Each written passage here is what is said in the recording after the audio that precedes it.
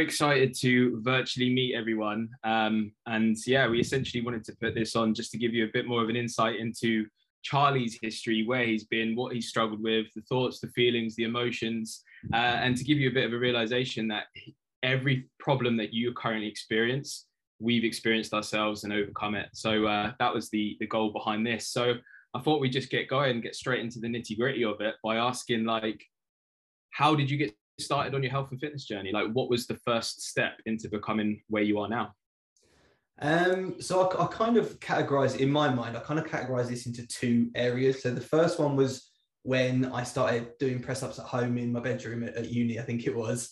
And then my second kind of bit that I categorize it into is when I was, as a teacher, already a little bit experienced with nutrition and movement and stuff, but I then kind of went through a more well-being based journey. So I guess I separate it into health and fitness and then health and well-being.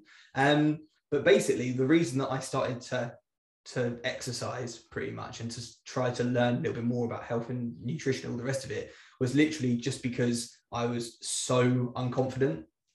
And I don't know how many of you guys know this, but I'm the youngest of four brothers. And obviously you can imagine that comes with a certain level of Mickey taking and all the rest of it. And then one of my brothers, the one just older than me, was really, really into rugby. So quite a big, strong guy. He works in professional rugby now, not as a player, but as an analyst. The brother above him was a personal trainer, went into the gym, loved his sunbeds and his lads' holidays. And then the oldest brother wasn't really into that kind of stuff, but two of them were. And I was a bit of a, what's the word? Not black duck, what's it called? Ugly duckling, is that the phrase? Runt of the litter? Run of the litter, we'll go with that. Pretty much the run of the litter. And, 8 years younger than my oldest brother, so quite a lot younger as well. Those three would go out, they'd be doing sports and active stuff, and I'd be kind of at home. And as such, I kind of didn't really have much confidence at all, to be honest with you, as a kid. And growing up, you then start going through your adolescent years, don't you? And you start to kind of realize that people are growing bigger and taller and broader than you, and you're kind of there thinking, when is it going to happen to me? And this doesn't need to be about being a skinny 16-year-old. This can be any body shape for any person at any age. It's about the feeling. It's about feeling unconfident in your own skin and kind of looking in the mirror in the morning and wanting to hide away and wanting to kind of not really show yourself to people. And it's not just showing yourself physically, it's showing yourself professionally, it's showing yourself personally, finding it hard to meet people. I think we can all probably relate to that. But that's kind of basically, that's the kind of reason that I started Googling workout plans. And I think there was a guy called Six Pack Shortcuts, I think his name was, on YouTube, that I used to follow. And yeah, basically that's how I got into it in first case. And then the second sort of chapter was probably in my early to mid 20s. So I'm sort of nearly 30 now. And that was kind of my period of really the health and well-being side of things. So that was me. You probably were aware, I've spoken about it quite openly recently about my health and well-being, basically being in the toilet and getting quite anxious, being highly stressed, quite a few things happening for me on a personal level, and then basically having that panic attack in class that I posted about recently. And I'm going to be totally honest with you guys, I actually had another panic attack this Sunday, just gone. I think that one was mostly related to alcohol, I'll be honest. It wasn't related to teaching and workload and stuff. It was only my third one ever. So this is probably quite good timing for this chat because it's quite fresh in my mind of what that's like and what it's like to go through that. But yeah, and that was kind of my second chapter, kind of going into the health and well-being. So those are like my two main prongs. And I think from each of those, I brought different stuff. And obviously, Tom, I worked with you personally as a coach, probably not too long after that second period, I think. Yeah, so that's going back a few years after you did a photo shoot. So what was it that led you towards wanting to do a photo shoot? Did you feel like it was something when you were pursuing this on the side of your teaching? Did you feel like it was something you had to do to kind of fit in with the fitness industry? Yeah.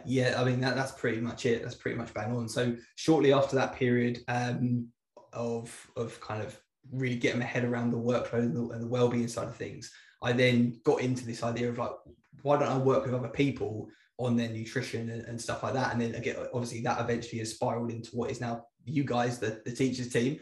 But before it kind of got to that, I won a free competition to work with a coach who will remain nameless from his podcast. And basically we got onto a call, and I said, well, I've got this idea. I want to become a nutritionist. I'll probably be working with people sort of 25 to 50, probably primarily on weight loss. And this was all the beginning of an idea. And he said, right, you know what you got to do? You need to do a photo shoot. And I kind of thought, do I need to do a photo shoot? Bearing in mind you guys and what your goals are, I don't think I have ever needed to do a photo shoot, but I bought into it. And basically I then spent 12 weeks starving myself, got to the point where I had very, very, very low levels of body fat, and was basically ready to do a photo shoot, and shaved my legs, fake tanned up, shaved my chest, not that there was much hair on it then, and basically was ready to go for this photo shoot. But through that whole process, that whole 12-week prep, I had essentially just trashed my relationship with food. And now my relationship with food had never to that point ever been really that positive. I remember being at university trying to lose weight, kind of going from that skinny adolescent kid to quite overweight at university, going on runs and then not eating for 2 hours afterwards because I thought that would burn more calories. Like I've honestly done so many different things. But at that point, my relationship with food was really, really negative. And there was one point, actually, I don't think I've ever actually told someone else this, so might as well tell all of you at one point. I remember there was one point during that photo shoot prep, actually Tom might have told you, where I had a Domino's. And I literally got to the point, I had my Domino's and thought, right, I can't believe I've done that. And I tried to basically put my fingers down my throat, to be honest with you, and nothing happened. It didn't work. But at that point, I was a bit like, what relationship have I built here? Where after eating a takeaway pizza, I've just tried to make myself be sick. And obviously, that's very much on the kind of bordering of binging and purging, and it pretty much is the crossing over into that. So that for me was like, yeah, alarm bells. Sort of something's got to happen with this. Then shortly after the photo shoot happened, and then probably after about a month, so basically the Christmas period happened, then Tom, in that January was when I first reached out to you, because you, like me, were a very normal guy, and you were showing you going out for a drink, having a burger, living your life. And I was like, well, that's what I want again. I need to get back to that place, because my relationship with food was just horrendous at that point. I was basically not eating. Can I ask, mate, with all the kind of negative repercussions that came from that photo shoot, do you regret it? Oh, that's a good question, because I learned so much from it. I learned so much about myself, and not really personally from a this is what I'm capable of standpoint, but more from a what I don't want for other people and what I don't want for myself, and how a physical goal can very quickly become a slippery slope into what happened with me.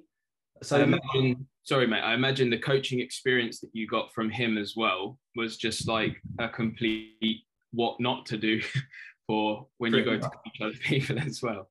Pretty much. I remember it was literally a 5-day workout plan, and it was just a classic sort of bodybuilder split, which was fine. But then I was put on as a mid-20s male, I was put on I think it was like 1,500 calories, and then I ended on 1,400 calories, doing 5 workouts a week, and then doing like 20 minutes of running afterwards, to the point where I was dizzy.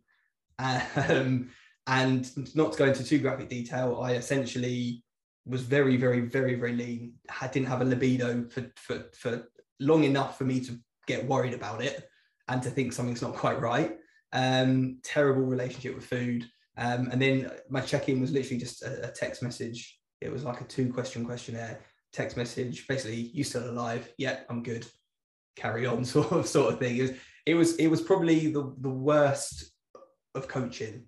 So yeah, you're absolutely right. I think I gained a lot from that in what I wanted to do for other people. And what do you think was the biggest step into regaining that control back? Because I know from my experience with doing a similar journey that it was the most invaluable thing, looking back on it, to go through those struggles, to have those same feelings of like, something's not right here. I feel like I'm kind of developing a problem, to then spending a few months piling the weight back on again afterwards, after the photo shoot's done. So yeah, what do you think helped you to kind of gain back control? I think I think it was obviously working with you helped massively, but I think it was starting to see that I could have a little bit of something. It was changing my mindset around food. I think, for example, I'd gone from a very black or white thing, where it is either you can stick to this meal plan and eat these foods. Every other food is banned, like everything else was banned. And it was starting to change the mindset of basically moving from black and white thinking to what I now call spectrum thinking, and thinking like there's less optimal and then there's more optimal, and it's starting to find out where these things fall along that spectrum. And obviously less optimal in terms of energy intake and calories. I can't eat 3 meals a day every single day 365 days a year, but I can have a McDonald's once a month. And I think it's literally that. It was a lot of trust. It was a lot of like, it was a big leap of faith to literally have a biscuit, always worrying that the packet was going to disappear like before my very eyes, or just trying to slowly increase that food back into my diet. And it didn't work. Like sometimes it didn't work. Sometimes it would go the other way, and I would have the whole packet of biscuits and think, oh crap, like what have I done, sort of thing. And you go through those feelings of guilt and shame, and you'd hide the packet and whatever. But it was almost like I don't want to over dramatize it, but it was like a recovery process, I guess, where you're starting to include those things back in your diet, and you're starting to realize that it's just a food, and the emotional attachment you have to that food and the feelings it's given you in the past start to fall away a little bit. But we're talking like months and months and months here. I'm sure quite a lot of people that are kind of listening to this now can probably relate to that feeling, like a feeling of losing control and then knowing that something's not right and having to slowly regain control by maybe reaching out for help, like putting your hand up and asking for help from someone that has kind of been through that same struggle and knows how to get out of it. Would you say that's one of the hardest things you've ever had to like do to gain that control back? Yeah, it's definitely up there. I think you lose a lot of sort of self-trust when you go through something like that, because it was your decision to go on that journey, or your decision to do whatever, and then it's left you in such a rubbish place that you kind of lose a bit of trust in yourself, and you think like, do I know what's best for me? Like, am I making the right decisions for me? I think because it makes you second guess so much, it's quite a horrible place to be, sort of thing. It's not just about the food, it's about the mindset around it, and it's about how it impacts you. And that's why I talk to you guys so much about stuff like this, because it's a positive relationship with yourself and your food is just so important. You can get to whatever physique, whatever look, whatever fitness goal you desire, but if you aren't seeing your friends because you're trying to stick to your meal plan, or if my example was, I've got a friend who moved to Australia, colleague of mine, haven't seen her since, she's still there, and on her big night out, I went out for a meal and had a salad, and then drove, and we used to like going out for a drink before all this, and I left about 9 o'clock, and they were out till sort of 2 a.m, and now I haven't seen her for the last 4 years now, whatever. And for me, that's the kind of thing I was like, I missed out on that opportunity. Like, I really missed out on that chance, because who knows when she'll be back. Yeah, that the thing that comes to mind when you're saying that, I've definitely done those myself in the past, but it's like one of my favorite sayings in fitness is losing weight might not make you happy, but being happy might make you lose weight. So when you're feeling good about yourself, when you're in a good place mentally, you tend to respect yourself a little bit more, you socialize, and that then tends to lead to the weight loss, rather than the process that you were on was literally like, what's the end goal? Let's see how shredded we can get you. It doesn't matter how you're feeling. It doesn't matter like the emotions that you're experiencing. It doesn't matter what the repercussions are. And it's just like probably taught you how to coach and why you want to be the exact opposite of what that was, to give everyone else like the best service you possibly can with their experience at the forefront, rather than just the result. It's the journey to get there as well. Yeah, exactly. And that's sometimes really hard. You can talk a lot about kind of, right, it's not going to be a 3-month journey, it's going to be 9 months, 6 months, 6 months, 9 months, it might be 2 years. But for people to start kind of actually thinking, right, okay, I need to expand my time frame here. Like, I need to be patient. I need to know that it's going to take longer. It's really hard, because particularly if you're someone who's done a lot of crash diets, or you've done a lot of 6-week plans, or you've done Slimming World for 2 months, lost 2 stone, and then put it back on over the next 2 months. Most of us here have had experiences of that. If that's you, changing your mindset to like, right, I'm just living the rest of my life. Like, what I want for all of you guys and what I want for myself now pretty much is there is no end point on what we do, because what we do is just every day. It's just what we do every day. And of course, there'll be periods where we might want to lose a bit more weight, or we might want to get fitter, or we might want to get stronger. But generally speaking, what we do day to day is going to go on till you're 80, 90, 100. And that's what we need to kind of bear in mind, I think. Yeah, 100%. There's going off on a tangent a little bit here, but have you seen the it's like an MRI scan of a 40-year-old sedentary, a 40-year-old triathlete, and then it's a 70-year-old triathlete, a 40-year-old sedentary person, someone that doesn't do any exercise, and a 70-year-old sedentary person. I don't know whether we can get that up at some point. Is this the quads? Yeah. And I think that's just a real eye opener to show you what we do this for. It's not just to look a certain way. It's not just to even like lose weight and feel more confident, like leading into your later years, like when you get to that sort of 70, 80 benchmark, one of the biggest things that happens is muscle wastage. And like being active is the number one thing that you can do to prevent that. So there's just so many different things that kind of branch off from looking after yourself physically, and putting like good nutrition into your body as well and things like that.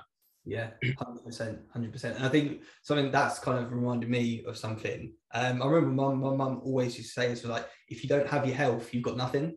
And it's so true. Like in the moment, everything feels total tangent, but in the moment, everything feels so important. Like when you're at school and you've got an inbox full of emails, or you've got your reports due in on Friday and you haven't, that's tomorrow, and you haven't even finished them yet, or you've got a stack of books that you know that you feel like you should get marked for tomorrow.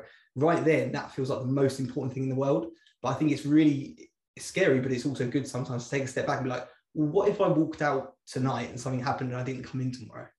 Like, does that stack of books really matter that much? Like, does that email really matter that much? If I wasn't here tomorrow, how would I have wanted to spend, these last like hours, whatever? I know, again, quite dramatic there, but it's sometimes a really good way to put it, because we always get so locked into what is going on at the moment. We forget like how lucky we are to have the health that we have right now. And I think it's our responsibility to protect that as much as possible.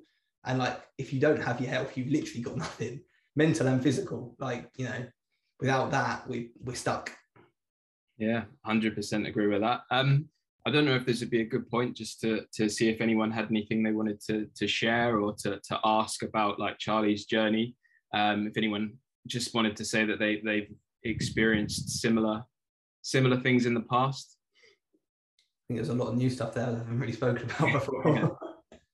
Yeah, obviously I don't know a great deal about like the process inside this group, but yeah, like I think it's brilliant for you to sort of just share what you have been through in the past. I know like with my clients in my group, I try and be as open and as honest and as transparent about not only what I've been through, but what I'm currently experiencing as well. Like if I mess up, if I do something like, and I think probably need to learn from that, then I'll probably share it with everyone. Like this is something I've experienced. You probably experienced this as well.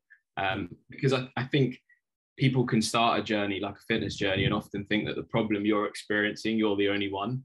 And not only do you kind of keep it to yourself, if you know that the person kind of leading you in this group has experienced that as well, it allows you to sort of put your hand up and ask the question that you might be scared to ask.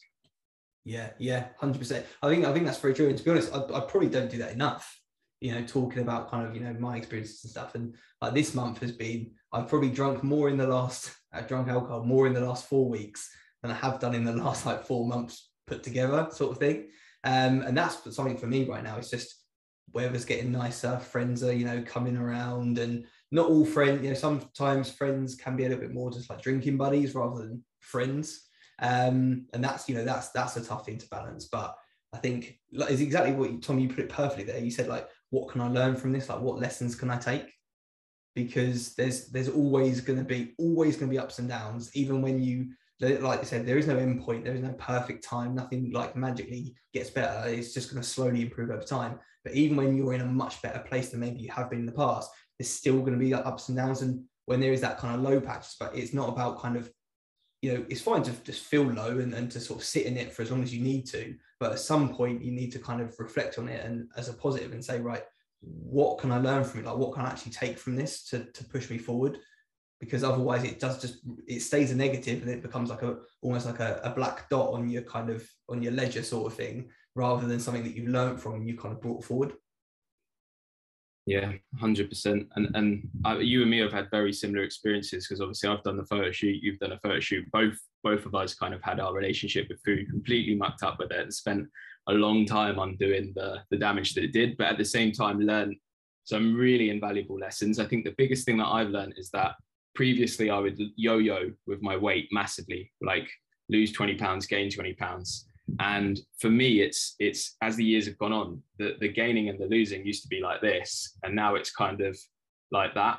And where I give myself the freedom to gain 2 or 3 pounds, whether we're on holiday or Christmas, and I know that within a few weeks of dieting, you can lose those 2 or 3 pounds. And it might take you a little while to get to that point. You might be over here right now and you want to get to here. But when you get there, you can go between this small number here. And it's quite like a liberating feeling. You don't have to constantly like be on a diet, off a diet. You can just kind of push and pull a little bit. If you go on holiday, you pull back, you put on a couple of pounds. When you come back, you push forward for a few weeks, and it can be quite a flexible kind of approach to things.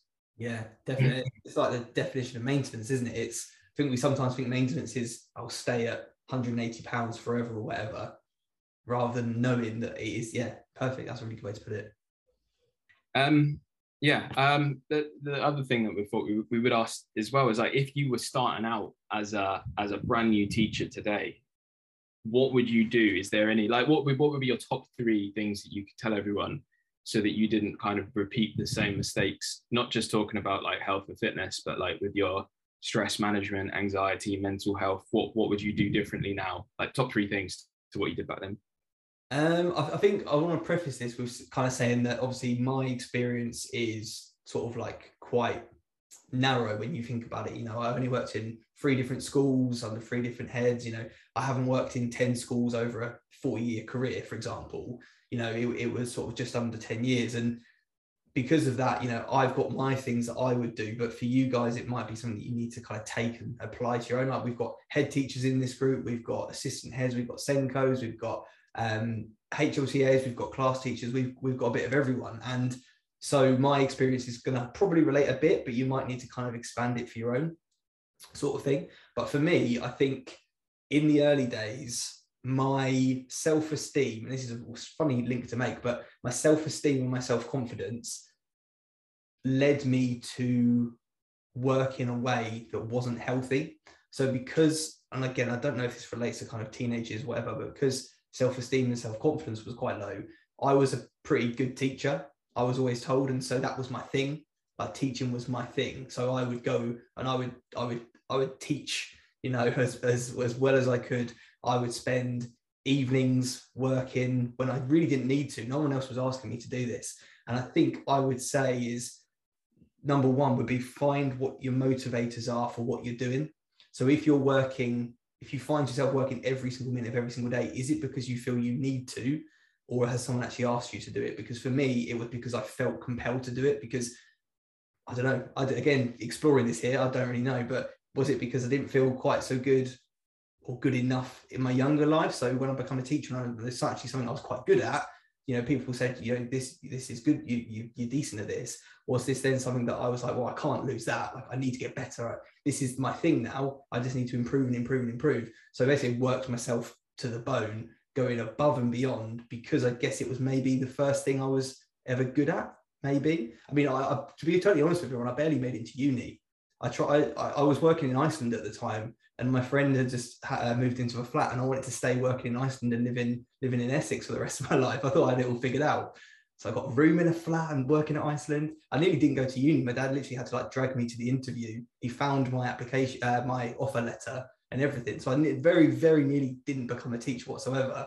And I think because I found something I was good at, I probably overdid it. So just find out what your motivators are. If you're someone who goes above and beyond, why are you doing that? Is it because you're filling a gap somewhere else? I would say that's probably a big one. The thing that comes to mind there is the all or nothing approach. Yeah. Like, you felt like you had to absolutely give it your all until you hit a breaking point where you almost feel like you can't give it anything because you've just mentally shot yourself in the foot.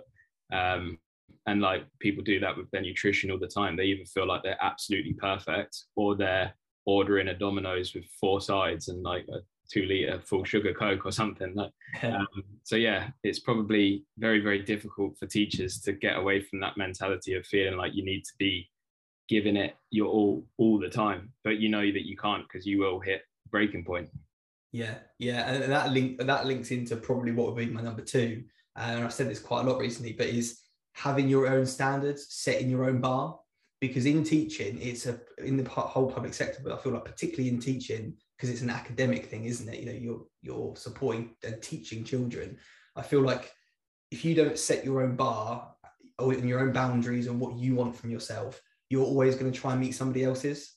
And that's never good. It's never even going to be in sight, let alone above head, you know, within reach sort of thing, because there's always going to be more you could do. And I guess that's very closely linked to the first one, isn't it? But if you set your own standards and say, I'm happy with achieving this, I don't need to go above and beyond all the time because this is my standard. But we all know it's like, you know, we can always do more. So it's about knowing that your good enough is good enough and not letting somebody else's standards kind of slip in, which is very, very difficult to do. And as part of that as well, I wish I'd set my own boundaries, because I didn't set my own boundaries. Obviously, as quite a young teacher, you know, in primary, I was one of a couple of male teachers, very, very young. It is a bit of a different sort of working environment, and it's quite difficult to navigate, I think, as a, you know, early 20s kind of young man. And I found myself kind of not having any boundaries. So if someone wanted something from me, I was there. Or if someone wanted me to do something, I was the yes guy, always saying yes. If someone needed to moan, I was always there, because I didn't want to feel out of that community, didn't want to feel out of that loop sort of thing. So I would just do whatever I could to basically belong within that sort of community. So yeah, what have we got so far? Setting your own standards and expectations, setting your own boundaries is one. And whatever my first one was, I can't remember. But yeah, number 3, maybe asking for a bit more help. Again, maybe that's linked to kind of the all or nothing mentality. Maybe it's linked to it being the first thing I was really good at, was I didn't want to ask for help, because if you ask for help, then you're failing, right? And I think that's that same mentality again. But if it was a child in your class who wasn't quite getting something right, or who didn't quite understand something, would you want them to kind of sit there and suffer in silence, or would you want them to ask for support? And obviously it's always going to be the latter, because it's better for them if they ask for support. It's better for obviously you, and easier for you as a teacher, you know, a bit selfishly. But that's what I wish I'd done, is had a mentor, reached out to a mentor, connected with someone to help me.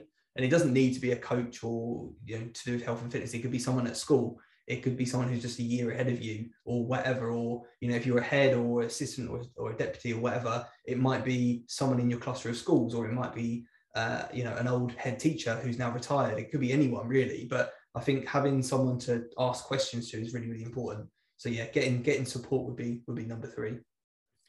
Yeah, I think, like you say, it's really, really important to be able to admit that you are struggling and need some help, because so many people, I'm sure as teachers, you will always say that to your students. Like if something doesn't make sense, you have to put your hand up and ask for it to be explained in a different way. But how often do we suffer in silence with like a problem? Even if you've kind of maybe paid for Charlie's services, you might have a question that you don't ask. And like I always say, like the only stupid questions are the questions that don't get asked. And it almost, thinking that you're weak is almost like your weakness itself, because you don't allow yourself to like overcome that problem. So yeah, your weakness can be your strength. Yeah, 100%. And I know, like, looking through the list of people who are here, I know that we've literally had this conversation before where they said, oh, I didn't want to ask, or, you know, didn't want to message or whatever. And you're absolutely right. I think sometimes it's because we don't want to feel like a nuisance, maybe that's a bit of our own sort of self-esteem thing. We don't want to ask for help because we don't feel like we deserve that help, or we don't feel that, you know, why would that person want to help us, sort of thing. I reckon it's all linked there. But yeah, you guys know that you can just drop me a message at any time. But yeah, looking down that list is funny. I reckon a couple of you are probably chuckling to yourself right now. I think teachers are so empathetic, on the whole. Like teachers are really empathetic people, so you can almost want to put even someone that you paid for, like your services, their needs first before your own. Like you don't want to be a nuisance to someone. So yeah, I agree with that. That's pretty much all the questions I had to ask, to be honest. So I'm sure there's a few questions that people might have. They want to know a little bit about you. Yeah, guys, this is like open book time. Yeah. Ask me anything. And I don't think it needs to be, it doesn't need to be about health or fitness. I reckon we can pick the bones somewhere else. Yeah. Do we have you? I remember you mentioned some of the really deeper questions earlier, some of the quite personal ones. I don't know if you want to like ask a couple of them, whilst people are maybe getting their questions in. But guys, take this opportunity, ask whatever you want. So the one that I was wondering was what is your biggest fear? What keeps Charlie up at night? Ooh, that's a question, isn't it? To be fair, I'm not just saying this, but my sleep routine is pretty decent, so like I sleep quite well. But like on the days that I don't, I think it's probably it's almost like a bit of a hangover from teaching, of like something waking me up thinking, oh, have I done that or whatever. That's a very sort of like practical example of, you know, have I done everything? But I think deeper down, that comes from kind of, you know, am I doing a good enough job? Which again, I think everyone here can relate to. It's am I doing the right thing? Am I doing a good enough job? You know, what if this thing doesn't work out? And the event that we're doing in October, I did totally underestimated how big of a deal that is. You know, in my head, I was thinking, well, we've got all these ambassadors who are really going to help us, and this, that, and the other. I was like, 350 people. We could get 350 people, and we worked out what percentage of our collective following that would be, and it was a tiny percentage. But actually, 350 people is quite a lot of people. And when you've signed a contract to rent out a place in St. Paul's in London, you do start to think, crap, if this doesn't work, like what on earth is going to happen? Like, how is this going to go? And it's things like that. I think that feeling of not achieving all you can achieve, maybe not fulfilling your potential, sort of leaving something on the table, failing at anything. They're some of the things that kind of keep me up at night. Definitely. Just that feeling of inadequacy, I think, sometimes. Yes, 100%. I don't know if you can see the chat box, but we've had a couple of bits come in. Oh yeah, that's a good one. How do we know it's going to work? Still being fairly new, the future for me is hard to imagine. How will that foresight become more clearer? Yeah, that's a really, really good question. And I think I'm pretty sure we spoke about kind of that fear gap and having that kind of that leap of faith between where you are now and where you want to get to. And I think I know it's a very unhelpful answer, but that's a very, very big part of it, is kind of taking those little leaps of faith as much as we possibly can. And I think knowing that you're in the right place, knowing that there is no place better for you, knowing that you've got support, you know, knowing that it's not always going to go right. Like we said earlier, knowing that, you know, you are going to mess up, like you will mess up. We all mess up. It's not supposed to be perfect. It's supposed to be a really horrible, squiggly, bendy journey. But knowing that, you know, a bend in the road isn't the end of the road sort of thing, and almost expecting that there will be those awkward points, but knowing that they will pass, I think is a really, really big one. In terms of kind of bringing that kind of foresight and making it clearer, that's a really tough one to answer. Faith is a big one, knowing that the journey is not going to be perfect, knowing that there is no better place for you, knowing that the support's there as well. I think, you know, knowing that you can ask whatever you need to ask, knowing that it doesn't matter how long it takes as well, that the journey is going to be whatever it will be. I think that's a really, really important one. You can get a bit sort of into kind of mindset with it and kind of think about visualizing and things like that. And I'm not talking about like manifesting things through vibrations in the universe or whatever, but I'm talking about trying to picture things in your mind. Some people find vision boards really helpful. I don't know if that's something for you, but kind of starting to picture what that future will be like, and then working backwards, kind of thinking about where do I want to be in 6 months' time? Where do I want to be in a year's time? I know we obviously did this before, but then working backwards to like, right, am I doing the right things every single day? And I know right now you absolutely are. Like you're ticking off what you need to do, and you're on an awesome trajectory, like we chatted about earlier in the week. It's just about, I think, patience. It really is a patience game. I don't know, Tom, if you've got anything to add to that, because sort of making that vision clearer is the bit that I find quite difficult with that one. For me, it goes down to the whole skill, will, belief. So there's only three. This obviously the program that you run is obviously completely catered to teachers. So no one, I don't know of any program out there that will know the experience that a teacher goes through better than you do. So you're 100% in the right environment for that. But also you need three kind of core pillars to make progress. You need skill, you need will, and you need belief. The skill most people already have. It's the kind of, I know what to do, I just don't do it thing. Like, I know I need to be in a calorie deficit. I know I need to eat protein and fruit and veg and drink water and sleep better. I just don't seem to do it. So when you're in a program like Charlie's, he will give you the will and the belief. So the will is the will to do the work, knowing why you actually want to achieve it, the consequences of not achieving it.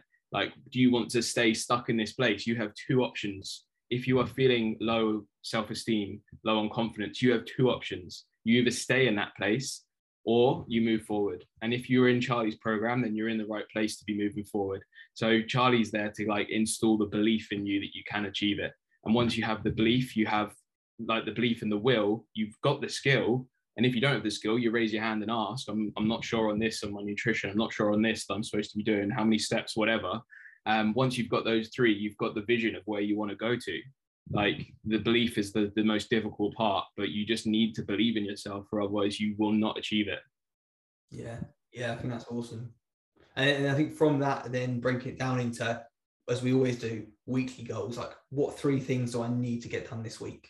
You know, and then even breaking down into daily goals. And I guess that's all about focusing on process-based goals. So the habits, the things that you're actively doing, rather than just a number on the scale. Because if we're always just thinking, well, I want to hit this number, just the actual thing of measuring your weight or measuring your body or putting a t-shirt on or whatever, that's not the thing that causes the progress.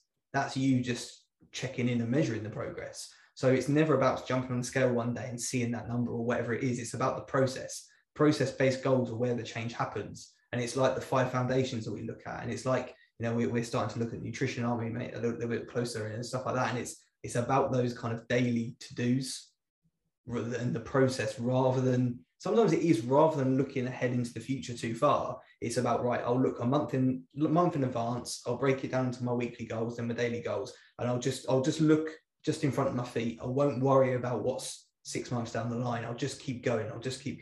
And then before we know what it's like it's near the end of the academic year. Like, how on earth has that happened? That's ridiculous. We know what it's like. The time is going to whiz by. And if you're just making sure you're doing the right thing month on month on month, that time's going to whiz by. It's like what Tom said. And I think, Tom, I've heard you say this before, the time's going to pass either way.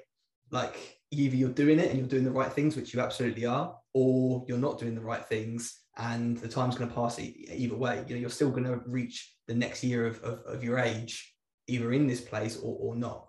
So yeah, I think that's what I said. I don't know if we've answered that. I hope that helps in some way. I think that answers that really well. But I think if you're invested in a process like this, if you're in this program, then listen to what Charlie has to say, install the habits that he's telling you to install. And we know the principles behind it. And the principles can't be like, there's like methods and principles. The methods can change, but the principles don't change. So the principles, if you're, where you say, how do we know it's going to work? I assume that means like, we're coming from like a weight loss standpoint. The principles to weight loss are really straightforward. So if you stick to the methods that Charlie's kind of providing you, then it will work. And you just have to kind of, as Charlie said, not focus too much on the end goal, know kind of where you want to go, but then know each step that you need to take is going to be a step towards getting you there. So yeah, that's kind of my opinion on that. Yeah, awesome. There's another one, and we'll do another expo. I need to get this first one sorted first. Once this one's out of the way and I can breathe, we'll think about another one. Was I nervous for leaving teaching? Yeah, pretty nervous. That's a hard one. In some ways, I was really nervous, and in other ways, it was just felt so natural. So, like, for example, my first week in January this year, 2022, I didn't lose sleep. I woke up and I knew what I needed to do, and I just got to work on it. And it was a very much a continuation of being part-time. And that was very much a continuation of being full-time. And it was sort of like, it was a very natural feeling thing. It didn't feel like this. It sounds strange, but I guess I was only 2 days a week, wasn't I? After coming out of full-time. So I guess it wasn't as big of a transition as I thought it would be. So on one hand, it was very natural and it felt very, very normal. And it just felt like the right thing to do. Like there wasn't really an issue in my mind at all. It was a very, very easy decision for me. But then obviously, you financially, you've got, an issue, and you need to kind of think about those things. So yeah, nervous in some ways, but quite confident in other ways, which I think is nice, because I find it very difficult to be confident. So actually feeling confident in that decision was really like reassuring. It's a really good feeling, kind of thinking like, actually, I'm doing the right thing. Like, I know I'm doing the right thing, which is rare, I think, sometimes as a teacher. But I always find it crazy when I talk to you guys how much we have in common through being teachers. And I've got a theory that it's like 50% the type of people who go into teaching, and 50% of what like the industry does to us and how it makes us and the things that we do and whatever. But it's always, I think, as we talk through this kind of stuff, it's amazing to see how similar we are in a lot of ways, I think. Cheers for joining us tonight, guys. I hope that was useful. Let me know if it was. Hopefully it was quite an honest and open discussion this evening. But yeah, cheers for joining us, guys. And I'll catch up with you all tomorrow morning. Cheers, team. Take care.